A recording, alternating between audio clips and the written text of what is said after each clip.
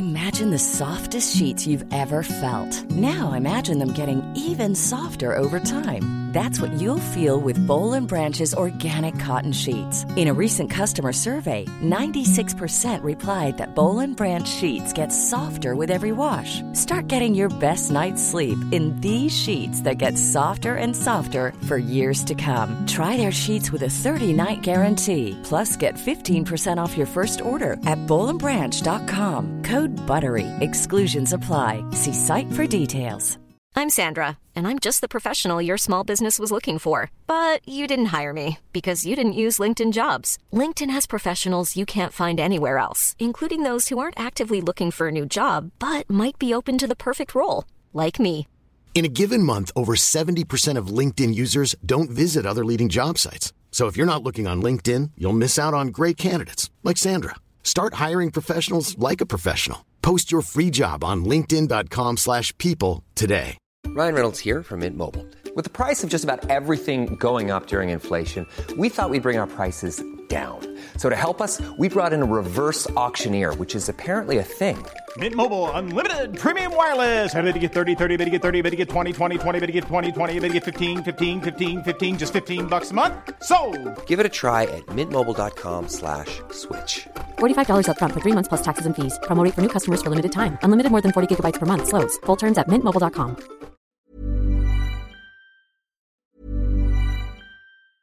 Hiring for your small business? If you're not looking for professionals on LinkedIn, you're looking in the wrong place. That's like looking for your car keys in a fish tank. LinkedIn helps you hire professionals you can't find anywhere else, even those who aren't actively searching for a new job but might be open to the perfect role. In a given month, over 70% of LinkedIn users don't even visit other leading job sites. So start looking in the right place. With LinkedIn, you can hire professionals like a professional. Post your free job on linkedin.com/people today. Many of us have those stubborn pounds that seem impossible to lose, no matter how good we eat or how hard we work out. My solution is PlushCare. PlushCare is a leading telehealth provider with doctors who are there for you day and night to partner with you in your weight loss journey. They can prescribe FDA-approved weight loss medications like Wegovy and Zepbound for those who qualify. Plus, they accept most insurance plans. To get started, visit plushcare.com/weight loss. That's plushcare.com/weight loss.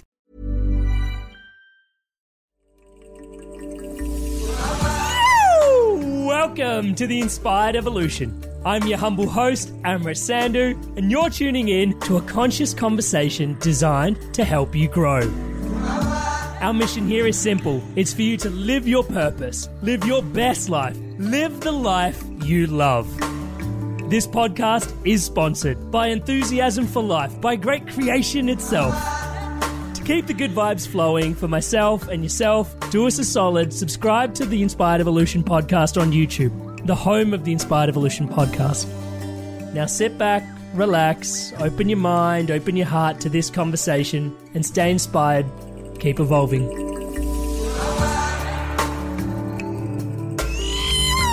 Welcome to the Inspired Evolution. And it's an emotional treat to be back here today again with Dr. Daniel Goleman. Daniel, how are you today, sir? Just fine, and it's a pleasure to be back on the show. Thanks. It is such a treat for us to have you back. For those tuning in to Daniel for the first time, Dr. Goleman was on the show previously, so please do go check out that episode. That episode has gone gangbusters here on the Inspired Evolution. I don't think it has anything to do with me and my questions. I think it has a lot to do with the incredible work that Daniel continues to do in the world. If you'll bear with me just a sec, I'll do the honors. He's an internationally known psychologist, lectures frequently to professional groups, business audiences, and colleges, campuses around the world. And as a science journalist, he reported on the brain and behavioral sciences, and he wrote for the New York Times for many years. In 1995, believe it or not, that was 22 years ago, the Emotional Intelligence book was written and was on the New York Times bestseller list for over a year and a half. Currently has more than 5 million copies, and that was when this was submitted as a blurb. Probably since then, it's probably gone up even more in print probably. worldwide. And it's been translated into 40 languages. It's been a bestseller in many countries, and he's written a number of books. All, like, I've read so many of them, and I know I've only scratched the surface. There is so much to go on. Topics include self-deception, creativity, transparency, meditation, social emotional learning, eco-literacy, the ecological crisis. And there is so much depth and ground that we can cover when you're here, Daniel. Thank you so much for doing this with us here again today. Such a pleasure to have you here. Welcome. My pleasure. Thank you. Daniel, last we were speaking about emotional intelligence. We dived deep into your books. I guess somewhere I wanted to sort of start this time was to understand a little bit. Do you ever look back at your own life, to the Daniel that was, I don't know, maybe 10, 9, 8, 7, and go, I was always going to be this guy? Or is it really weird for you that you're this renowned author writing about these sciences and topics? That's very interesting. So when I was a kid, is what you're saying. Yeah. Do you ever look Did I have a glimmer of this? No, but my parents were, my father was a teacher of the humanities, and somehow the writing came maybe from his side. My mom was a social worker, and maybe the science part came from that. I have no idea. I think when I was 7, I didn't care. But when I was 8, I cared less, and when I was 9, I never thought about it. Yeah. So I can't create a line, a vector from there to here. Somehow it happened along the way.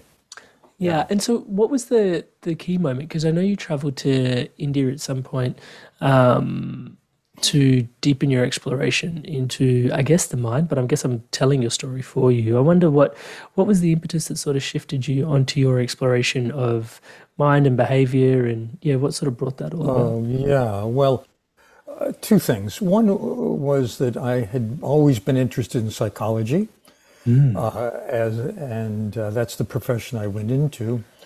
But I also had an interest in meditation, particularly, as a kind of anxiety-ridden undergrad in college.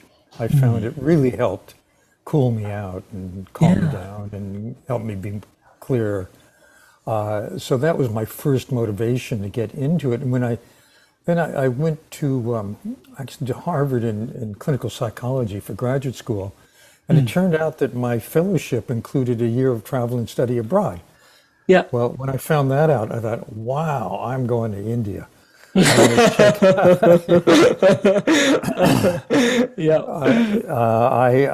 would like to see where the end point is for following this spiritual path, and so I did. And I had met Ram Dass. I don't know if your listeners know Ram Dass. He was a very important voice. He'd been under the name Richard Alpert. Had been a psychedelic, Johnny Appleseed spreading the word, and then he had a kind of conversion. He went to India and he met this amazing yogi, Neem Karoli Baba, and came back as Ram Dass and talked for years and years and years until his recent death. He talked about spiritual paths and spiritual evolution. And so I went to India to see, what's up with Neem Karoli Baba and those kind of people. And I saw that they were, quantum leaps different than the people say I knew as the famous professors of psychology that I was studying with, back in the States. They had developed a different part of themselves that you never really heard about in psychology, and it had to do with the spiritual self. And they were lovely human beings. They were caring, they were present, they were not attached. They didn't want anything. That was amazing. Think about that for a minute. That's a whole episode in this. Just there. I mean, the ones that I met who I think were the most evolved actually didn't care if anybody knew they were evolved. They didn't want followers. They didn't want fame. They didn't want money. It was remarkable compared to the value structure of the modern world. It was a complete turnaround. I love the way that you use the word "the modern world," because I think oftentimes we sort of conflate certain ideologies with the West versus the East. But I think even maybe it's just what's happened over the ages. Development has come to all sorts of parts of the world, and things in India. I know, being Indian, I guess lots is changing over there at the moment as well. But there is still this real spiritual. Interesting. Here's how I see that history evolving. I think that these ideas spread widely. I think indigenous peoples have them in their own way. Yeah. The early desert fathers in Christianity were very much like yogis in the Himalayas today. But I think what happened was that the institutionalization of religion in Europe particularly squelched the spiritual path, seeing it as heretical because it needed no intervention by the church or any institution between the person and the spirit. It was direct, it's your experience. And what do you do with all these priests and so on who are running around? They need to work too. So it became heresy. And I think in what we now think of as the East, particularly, in Sufism and among yogis in India and certainly in Tibet and China and those cultures, they had a different attitude. They saw value in supporting people who would devote their lives to spiritual development. I know that when I would be with Neem Karoli Baba in India or with other saints, there was an understanding in that culture of what's called darshan, which is just being with, because there's something in the presence. In fact, the Tibetan word for the Dalai Lama is not the Dalai Lama. It translates as the presence. Because when you're with the being like that, you get a contact high, basically. It's kind of contagious. Yeah, and we tapped into the contagious nature of emotions in our last episode about emotional intelligence and how, cultivate. One of the big takeaways actually from the last episode, if I can pay homage to it, was one of them for me is I'm going to butcher it, but it was more the more stable individual emotionally actually has the influence in an interaction over the other. Which has been huge for me in my walk going forward, especially as a coach and making sure that, I'm coming from a really well-grounded place. And I will, talking about grounded, there's a whole new punchline, which is grounded body, open heart, and clear mind, which is tagline to your new book, Why We Meditate. But before we start diving into some of that work, there's an itch that wants to be scratched in this conversation around the sort of the dance between spirituality and psychology. I think, you mentioned Ram Dass, and he was obviously a well-renowned psychologist as well, not too unlike yourself. And, at a certain point, not everybody makes the bridge, but not everybody makes the jump. But there seems to be this dance between psychology and spirituality, psychology and spirituality. And when I look from the outside looking in, psychology seems to be much more about the nature of the mind and how we sort of approach it, whereas spirituality seems much more etheric and the nature of the spirit. Do you think how did your awareness and your thoughts on this?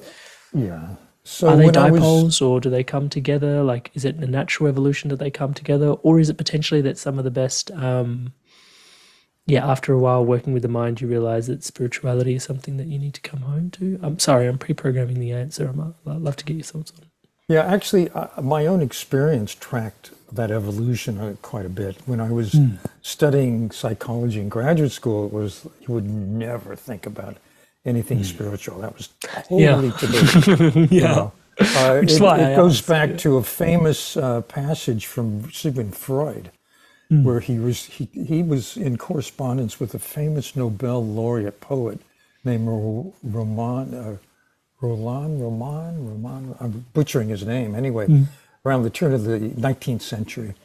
And this poet said he was a student of a famous Indian mystic, Ramakrishna.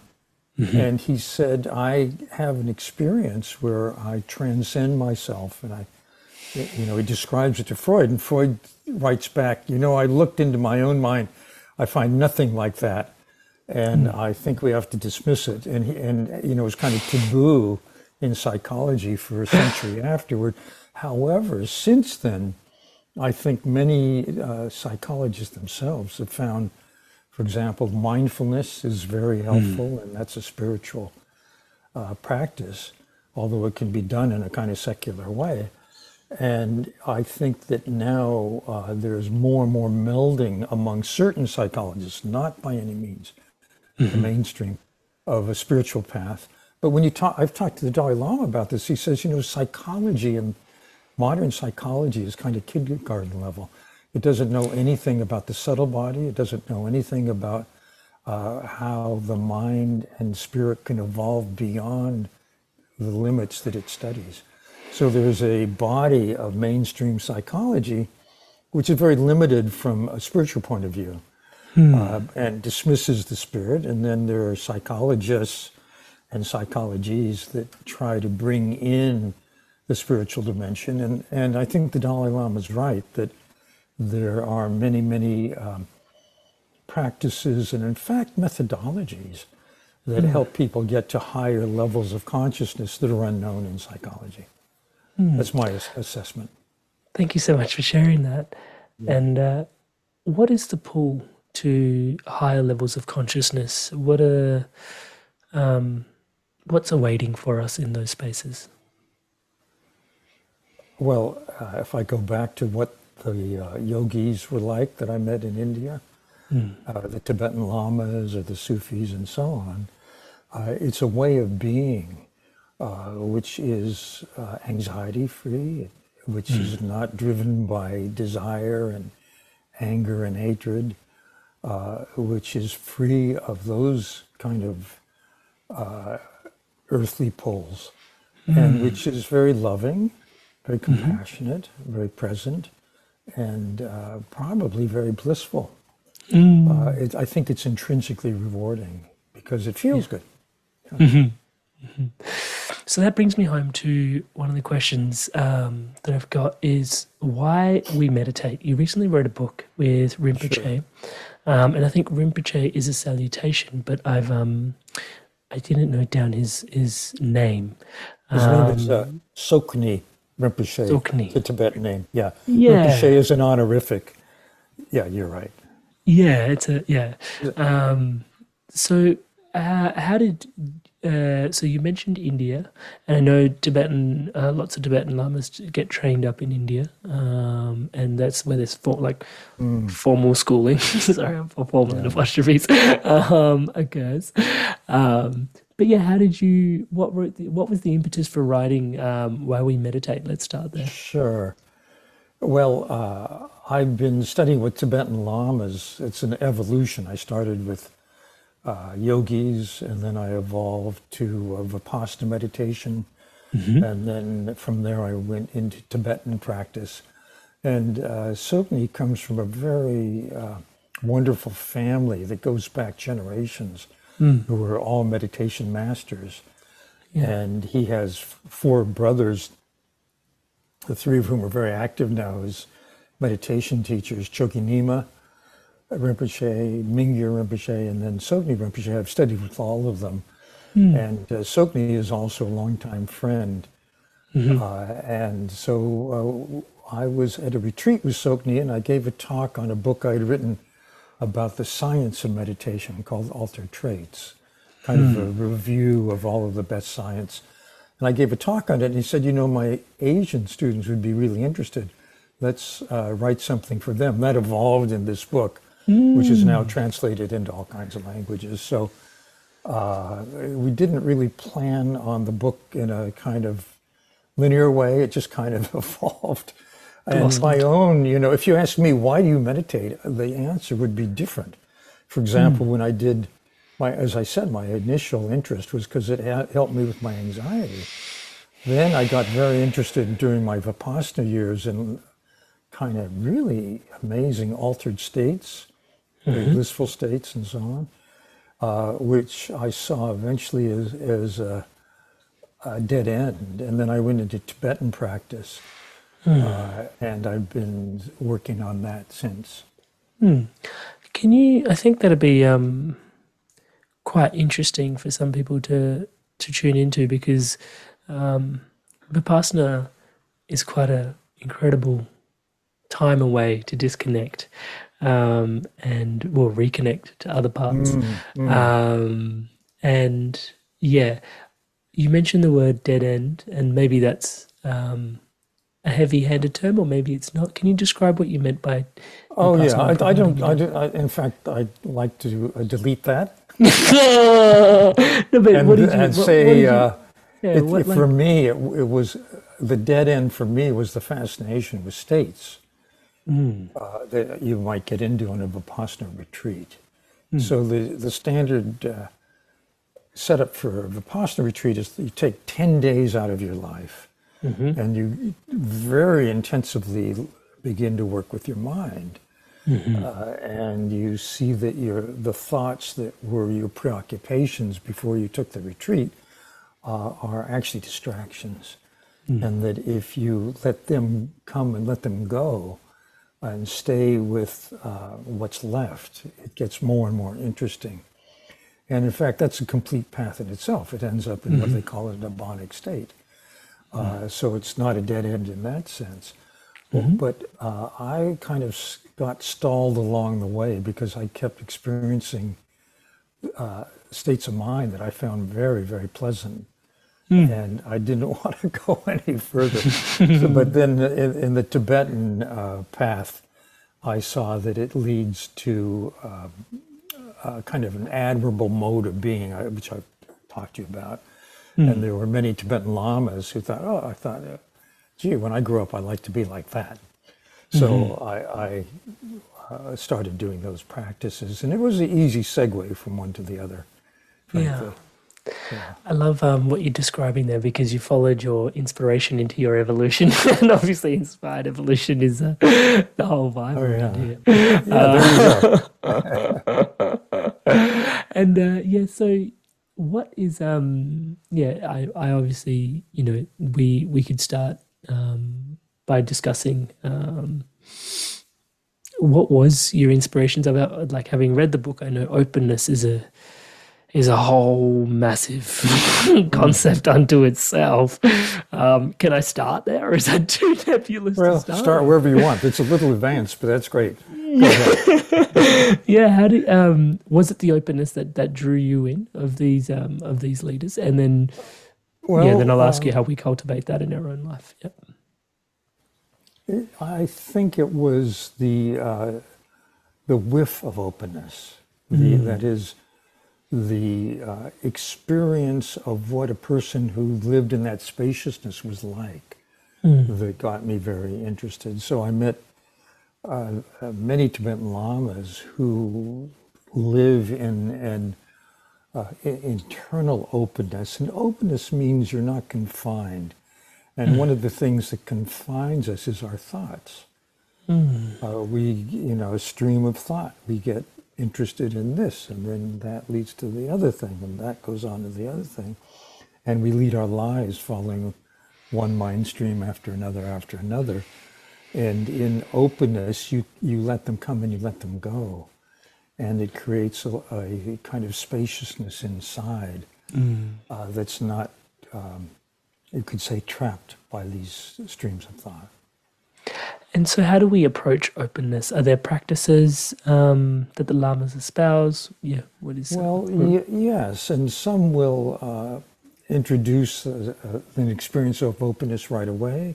Others will take you through a more methodical set of steps to cultivate the ability to, for example, focus and concentrate and let those distractions go, and to use that then to stabilize in a state that's very open but doesn't have a target like the breath. You might use the breath at the start. And then you go from there to a kind of, what shall I say, greater openness or lesser openness, more open openness. You know, when you get into these experiences of what's called the non-dual, actually it's beyond language. So it's very hard to put words to what these experiences are. What do some of the practical, is it exercises that we do? What do some of the practical exercises look like? Sogni starts with one that I really like. It's called Drop It. Because right now, my mind... I love his humor, by the way. Sorry to Yes, interject, but I love his humor, by the way. Yeah, I know. He loves to laugh. So drop it. Drop it. Assumes that we're caught in something, some stream of thought. And drop it is just an exercise in letting it go. And you take your hands and put them in the air, and then you exhale, and as you exhale, you drop it, whatever it was. And the mantra of drop it is, who cares? What happens, happens. So you just go, exhale. And it turns out that interrupts your train of thought. So that's a first taste of one of these more open states, because what you've just done is to let whatever your internal fascination was go. So that's a beginning. Yeah. So it's like a pattern interrupt. Are you visualizing that you're actually holding on to the thought as you're dropping it, or that's just a physiological, just let it go? It's just a physiological. You've talked about mind, body, spirit. This is the body part of dropping it. Yeah. Yeah.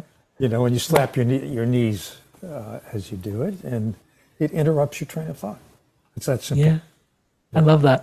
And is most of it, and so that's interrupting our pattern of thought and just allowing ourselves to drop what emerges. Well, it gives you a moment of not having anything occupy your mind. At the risk of tuning into some of the thoughts of those that might be listening in, and then you drop it and then another thought emerges, and then you drop it and then another thought emerges. Can you take us deeper? Yeah.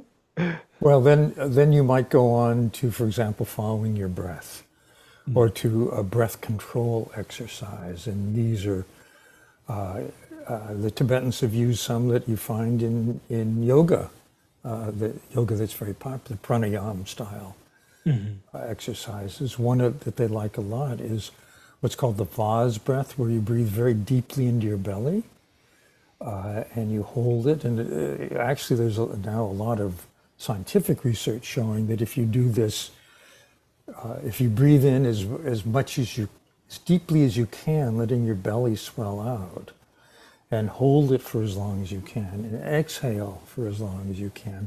When I say long as you can, I mean comfortably. If you do that 4 times, it shifts your physiology from kind of the sympathetic nervous system state that we live in too much of the time, to a more laid back, what's called a parasympathetic nervous system response. It's a recovery mode. And it's a quick way to get out of a stress spiral that you might be in. So that's another exercise that Sogni Rinpoche talks about in the book. And in the book, by the way, we go through these exercises and the rationale for them from a Tibetan point of view, and then I come in with a scientific angle, like I just did on the breath. So he goes through many such a whole progression of these exercises in the book, including, for example, on compassion. Meditating on someone else's suffering and trying to share with them your good feeling. As you were saying earlier, for example, in coaching, if you're stable in a positive state and the person you're coaching is wrought up or stressed out, you can help them calm down because emotions are contagious. And there is a compassion exercise where you take on in your own mind the person's pain or suffering, and you give them your own stability, your own even-handedness about it, a better state. And you do that repeatedly with each breath. and it helps the person, I think because of this contagion effect you were talking about. And it helps you too, actually, because you've gotten in that state. So compassion, there's a large literature now in science on compassion and the benefits of compassion. It turns out, surprise, it makes people more generous. It makes them more compassionate, makes them more likely to help someone in need. And that was always the claim, in spiritual traditions. And now, guess what? Science has found out. It's catching up. Exactly. Yeah. There's an interesting dance there between, and I would love to get your thoughts on, at the risk of turning you into a dictionary for a second, sympathy, empathy, and compassion. Sure. I think the three often get interchanged in dialogue and language, but over time, having been on, well, I want to say a bit of a path, but that would be dishonoring the path. This inspired evolution path has been very wide, very open, and really incredible for me personally. And so in there, I've had to come to learn that there is actually subtle differences between those three things: sympathy, empathy, and compassion. I'd love to get your thoughts on the differences between what each of those terms mean to you. Yeah. Let me tell you a story. Yes, please. That will explain this. I love it. This was an actual experiment that was done at the Princeton Theological Seminary with students who are studying to be preachers, basically. And half of them were given the parable of the Good Samaritan, the man who stopped to help a stranger in need by the side of the road. The other half were given random Bible topics. And then they're told that they should go one by one over to another building where they'll give the practice sermon and be evaluated on it. And as each of them goes from one building to another, they pass a guy who's bent over and moaning in pain. So the question is, do they have sympathy, empathy, or compassion for this guy? And it turns out that if you're thinking about the Good Samaritan, it didn't make any difference. It was whether you thought you were late that determined. So what you were ruminating on had no effect. No, had no effect. But you might feel some sympathy, like, oh, that poor guy. Empathy is deeper. Empathy means you tune into the suffering of the person. Like he's bent over, he must have a stomach problem. Compassion means you stop and you do something. So there's a spectrum there that goes from sympathy, which is kind of very surface, to empathy, which is a deeper feeling with, to compassion, which is feeling strongly enough about the person's suffering that you're going to do something. Can I take this deeper? So there's a person drowning in the water, and let's see if this metaphor helps me delineate where I'm trying to go. So there's a person drowning in the water and I'm on the docks. If I'm sympathizing with that person, from what I'm hearing, I can see their pain and I can acknowledge it for myself because I'm sympathizing. If I'm empathetic in that position, what am I doing in that situation? Am I feeling like potentially... So if you're sympathetic, yeah, it's interesting. So you might say, oh, that poor guy, if you're sympathetic. Yeah. If you're empathetic, you'd say, you'd be much more upset. You would be feeling his pain or panic. While standing on the dock. Yeah. While standing now, on the dock. I have to ask you a question. Are you a good swimmer or not? I'm okay. I'm okay. Yeah. Is there an inner tube around? So then compassion, you have to be compassionate for yourself as well as the other person. So would you jump in to help that person depends on whether you have the skill to help the person. If you have the chops, the swimming ability, or you have an inner tube, or you have something that you could bring to the person. That would be taking compassionate action. I love that. Thank you so much. That really helps me understand it better. So sympathy is I can feel for that person. Empathy is I'm feeling what they're feeling in that situation. And then, the compassion. And I love the bit that I love about the metaphor we just unpacked is that compassion comes in many forms. It could be the tube, right. it could be me swimming out, it could be me finding help for someone that could swim out to that person. Yeah. Yeah. What are your resources? That's the question. What can you bring to that person? And so compassion is a vast, well, it's interesting because spiritually it consistently comes up again and again and again. But for those that are tuning in, and I'll put my hand up as myself included, like I've started approaching this work, but it can be quite intimidating to think about the state of the world sometimes and how much need there is out there. And then, okay, I'm going to bring my compassion to what? Like, wow. Well, yeah, it's feels like a interesting. tall order. Yeah. So I asked the Dalai Lama about this. I did a book with the Dalai Lama called The Force for Good, which was about his vision for the world. I said, you know, each of us has a very different sphere of influence, and we can only do so much, or maybe we can do a lot, depending on who we are. And he said something really interesting. He said, everybody can influence somebody else. Everybody has a sphere, your family, your friends. If you have a podcast, it's your listeners. If you're a politician, maybe it's in setting policy. If you're a wealthy person, then it has to do with what you can do with your money. He said, think about what your sphere is and what you can do that will actually help, and do that now, even if you won't live to see the fruit of that, which I thought was interesting. In other words, it's not for gratification for you, but rather because it will benefit either right now or tomorrow or eventually other people. And he said, and don't care about that part. Just do what you can. Do whatever you can, and it's different for each of us. Don't feel you're going to solve all the problems. They're enormous. Yeah, yeah. I really resonate with what you're saying because at the moment, it's colliding a couple of things within me personally. I'm reading a book called Die Wise by Stephen Jenkinson, and one of these, he's a writer, but he's a poet in some ways as well, I would say, even more so than writers are poets. But he talks about one of the meditations or contemplations he's got me going on is the idea of a quark, where the star itself has potentially passed away, but its light is still traveling towards us.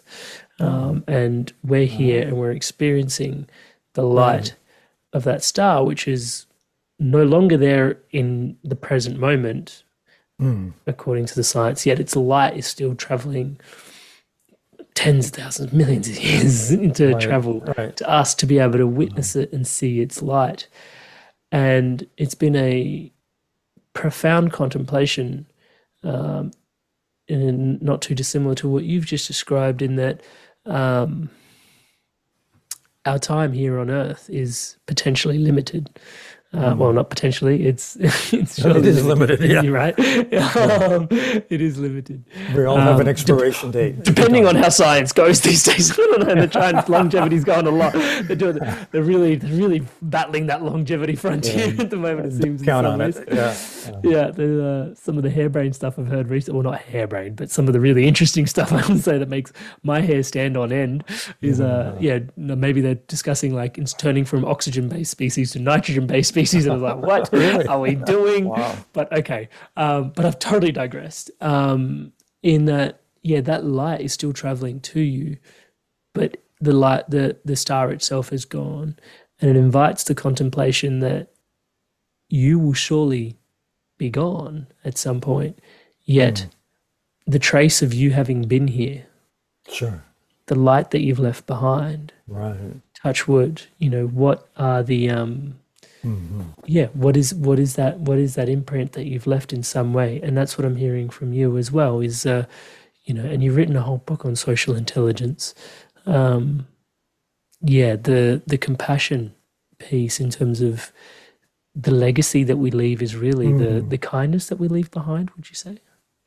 Oh, that's very beautifully put, and I think that's exactly the Dalai Lama's point too, that each of us can have lasting influence. It'd be different for each one of us, but that can be our legacy. That can be what we leave behind.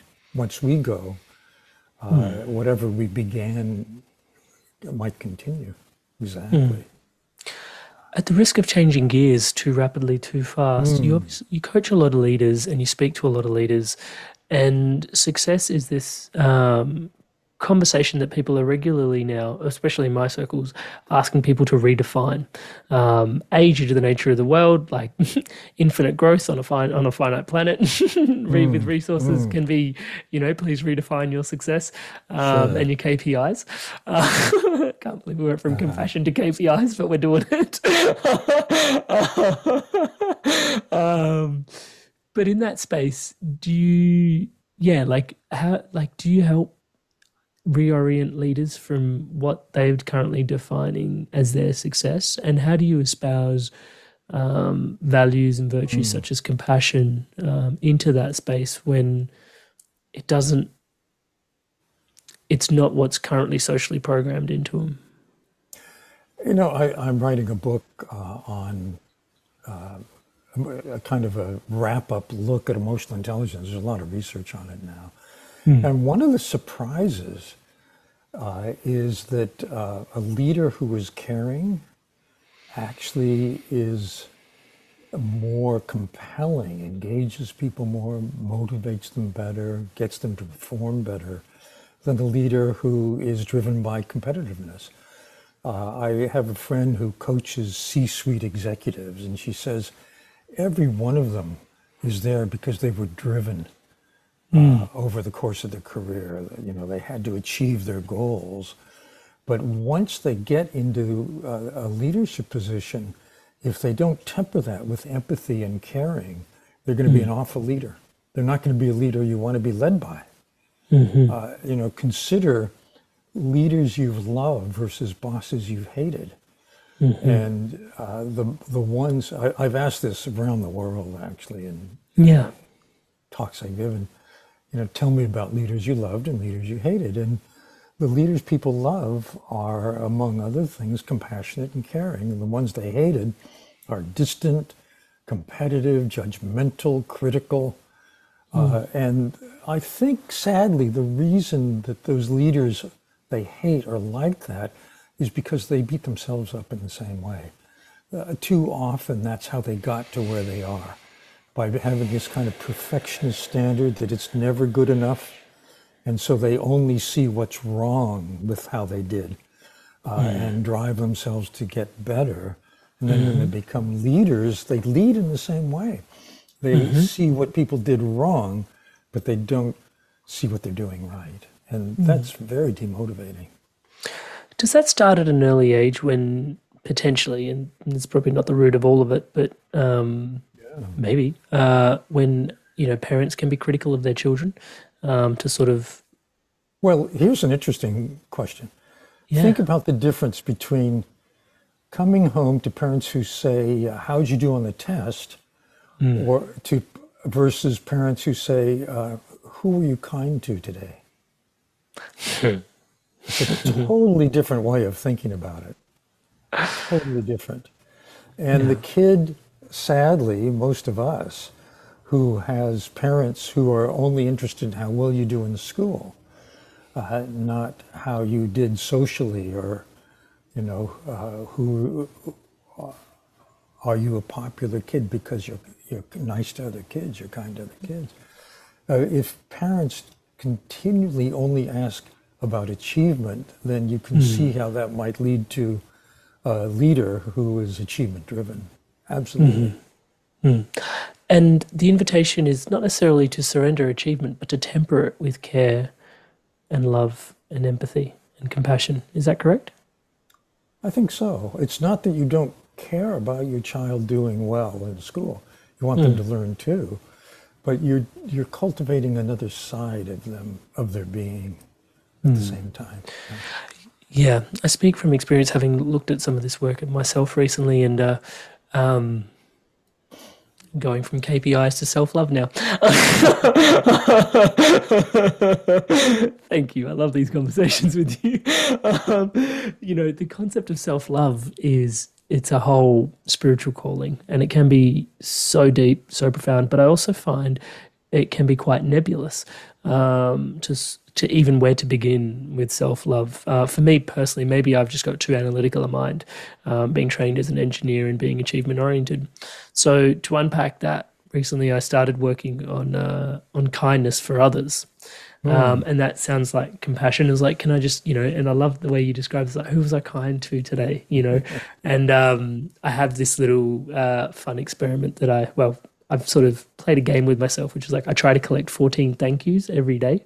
And then that way I've done something for someone if they say thank you. I like that.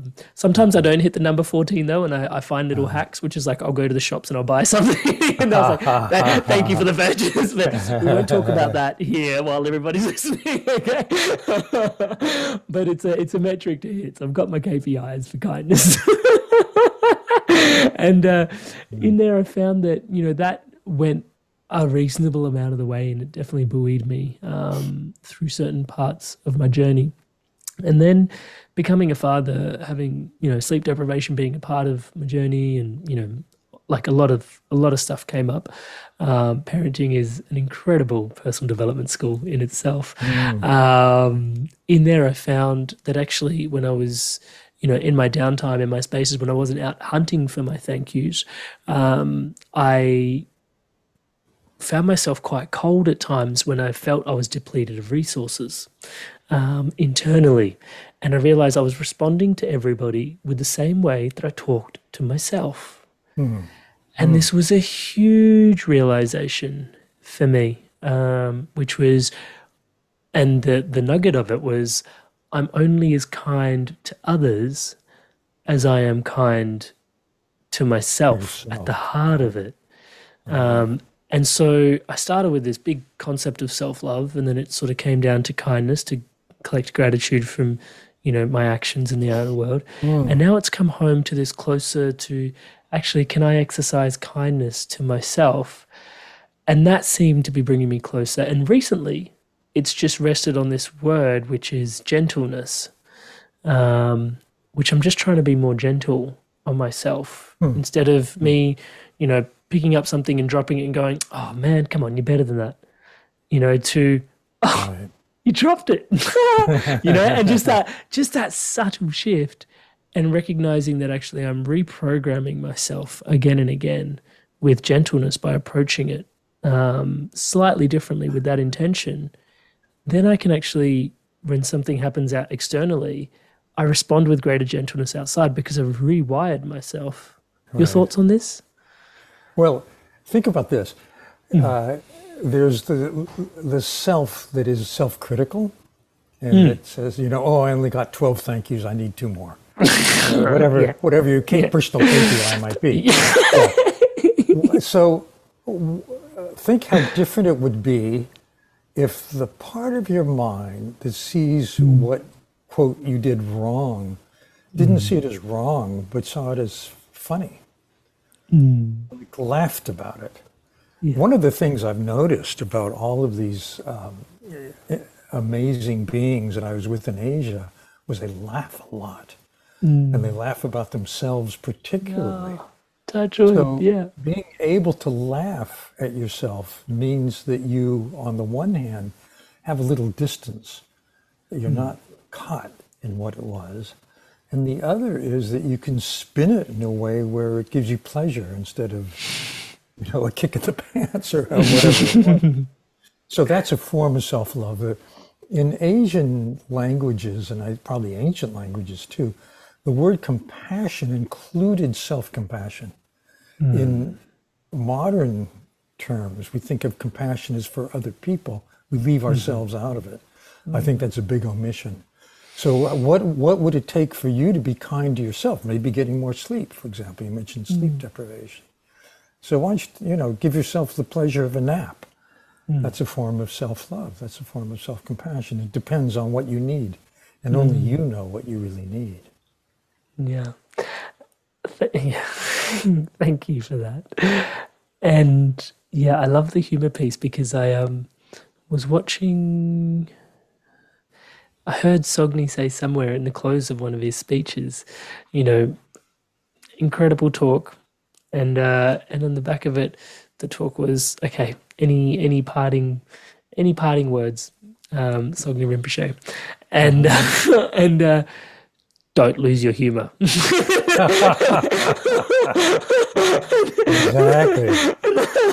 And I couldn't get over it. I was like, that was a really profound 90 minutes. And then at the end, he espoused humor like you're referring to now. He's actually one of the funniest people I know, Sogni Rinpoche. When you're hanging out with him, constantly joking around, constantly. Yeah. And I think that lightness is really a not just a good thing for us. I think it's a sign of a deeper evolution too. I think it's interesting because on some level people associate, and this is me leaning back into the C-suite exec space, take seriousness to mean maturity. And yet in spiritual maturity, what I'm hearing you say is humor is actually a big telltale sign. I think that an executive needs to be serious about the things that matter in that context.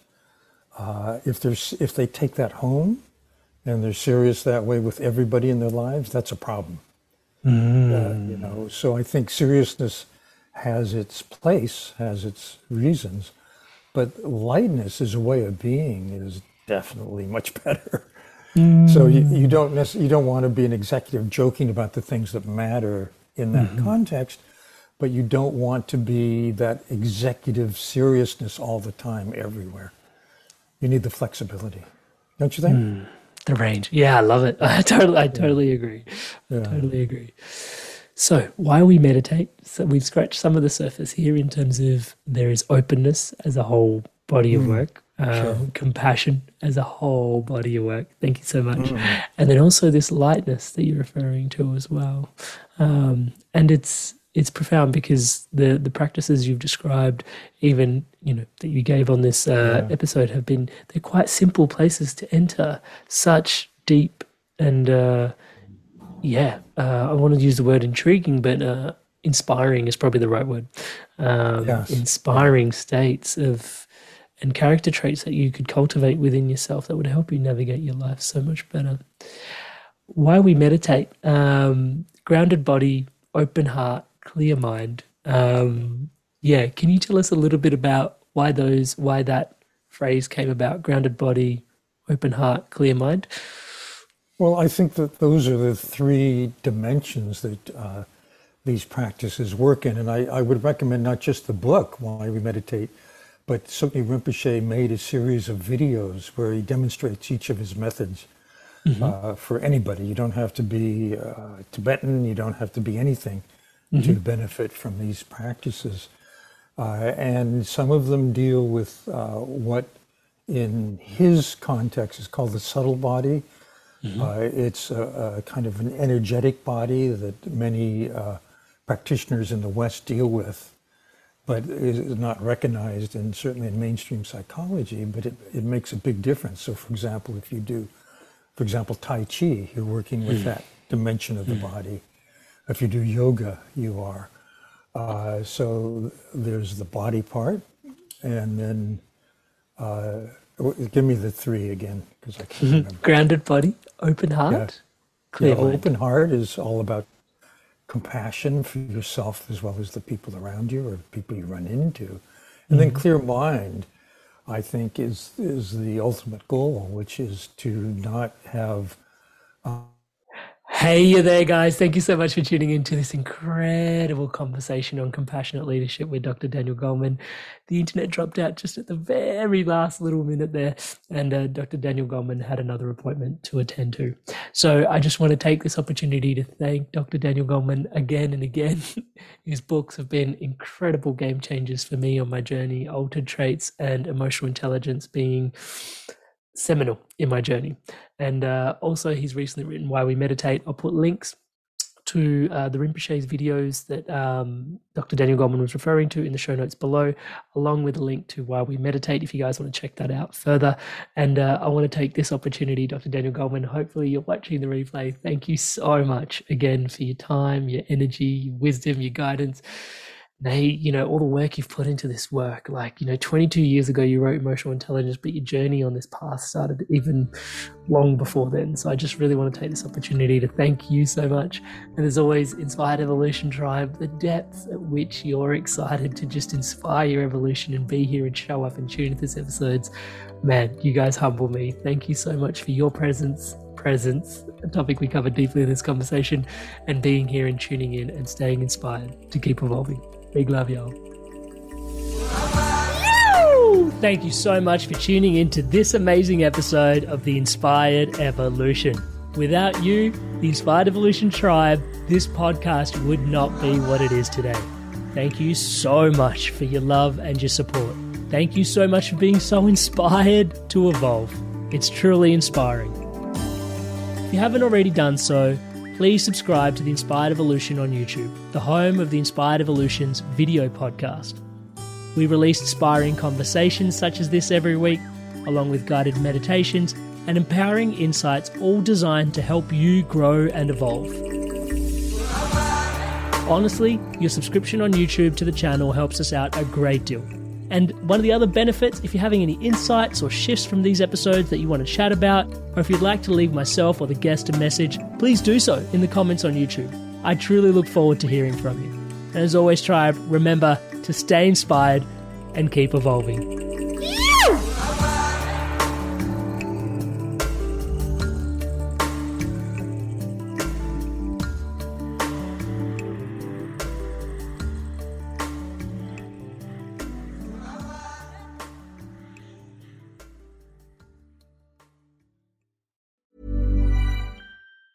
Mom deserves the best, and there's no better place to shop for Mother's Day than Whole Foods Market. They're your destination for unbeatable savings, from premium gifts to show-stopping flowers and irresistible desserts. Start by saving 33% with Prime on all body care and candles. Then get a 15-stem bunch of tulips for just $9.99 each with Prime. Round out Mom's menu with festive rosé, irresistible berry chantilly cake, and more special treats. Come celebrate Mother's Day at Whole Foods Market. When you make decisions for your company, you look for the no-brainers. And if you have a lot of mailing to do, Stamps.com is the ultimate no-brainer. It streamlines your processes to make your business more efficient, which makes you less busy. Mail checks, invoices, legal documents, and everything you need to keep your business running with Stamps.com. Seamlessly connect with every major marketplace and shopping cart. Schedule package pickups and see your cheapest and fastest shipping options from different carriers, with rates up to 89% off USPS and UPS rates. And with the Stamps.com mobile app, you can take care of mailing and shipping wherever you are. Make the same no-brainer decision as over 1 million other businesses with Stamps.com. Sign up with code PROGRAM for a 4-week trial, plus free postage and a free digital scale. No long-term commitments or contracts. That's Stamps.com. Code PROGRAM.